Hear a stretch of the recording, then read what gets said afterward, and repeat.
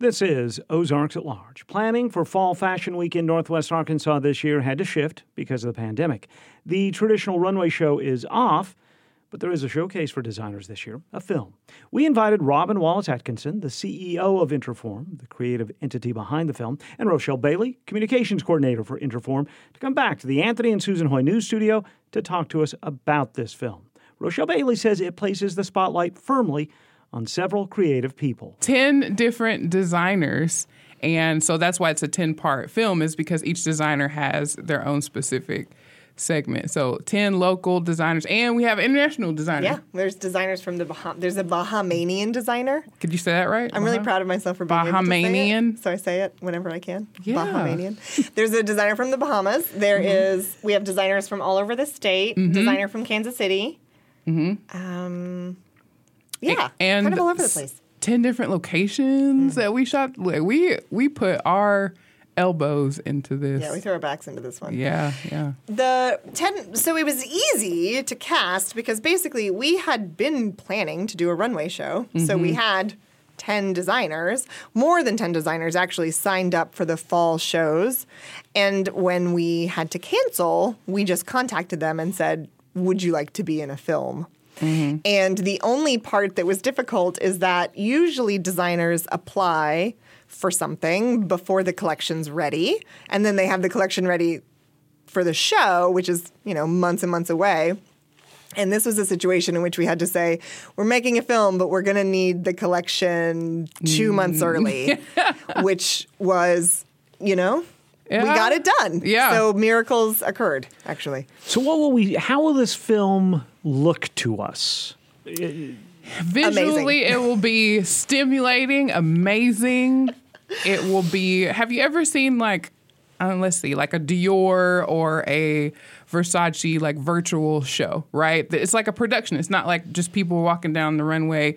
There's scenery, there's different movements, and that's what you're going to see. You're going to see a lot of different movement scenery. You're going to see colors. You're going to see moods. You're going to hear music. You're going to see people from your community. You're going to see models. Like it's just going to be a full experience, and we're like super excited about it.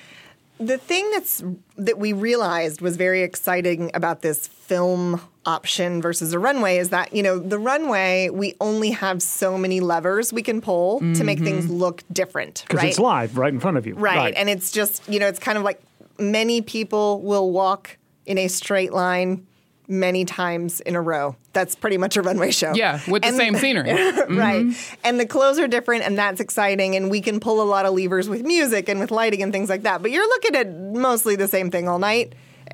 But this was an opportunity to really lean into the sort of ethos and the ideating around the designer. So, like, did you produce a collection that has a retro vibe and that has a kind of fun poppy thing? Well, great. We're going to put you in a roller skating rink, right? And we're going to do... So exciting.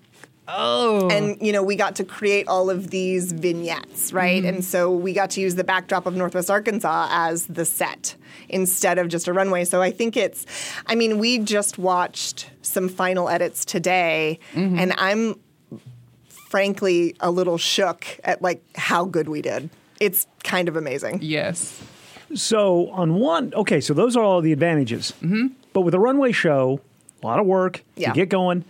Then at 11 or midnight or 1, it's done. Right. Yeah. And you've put a bow on it. This sounds like it was a lot more time-consuming. Kyle? Yes. My husband said in a friendly tone, Shirley, the other day, but this has been 2 months of Fashion Week.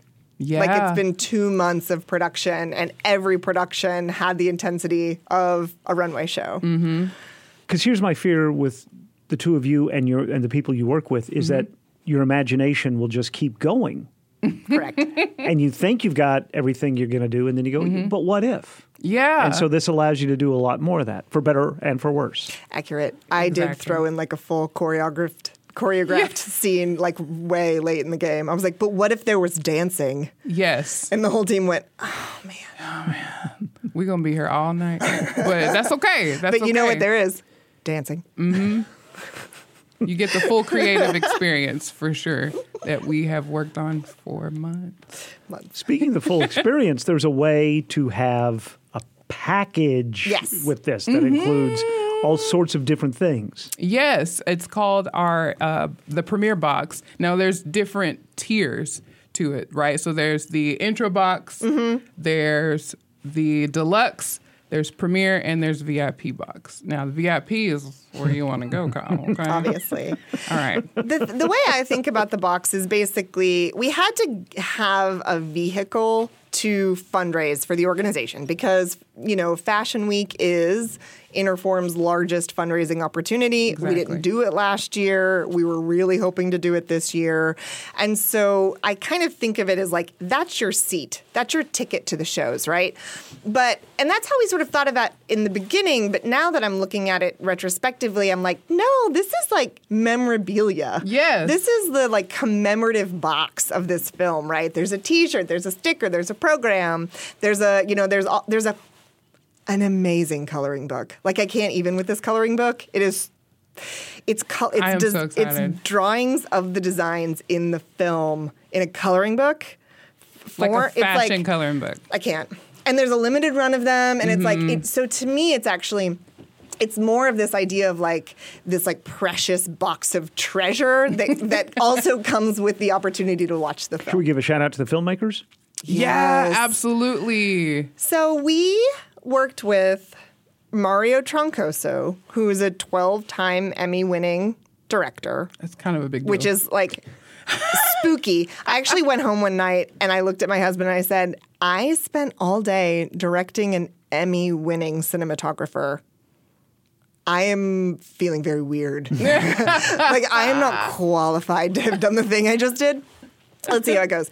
And we also worked with Jessica Whalen, who we've been working with for 5 years and who is like part of the heartbeat of the organization. Yes. She has been a creative driver of this organization for almost like half a decade. Yeah. And the heart and soul and blood and tears she puts into her productions are, really part of the brand, frankly. Like she's helped us create images for so long. And so there's a diversity of viewpoints cinematographically. Ooh, nailed it. I'm not sure it's a word. And they're frankly, I think we are doing that thing that we do again and saying the production bar was here and now we just kicked it up, 7 notches. Yeah. And now we have to meet that bar again, which is exhausting.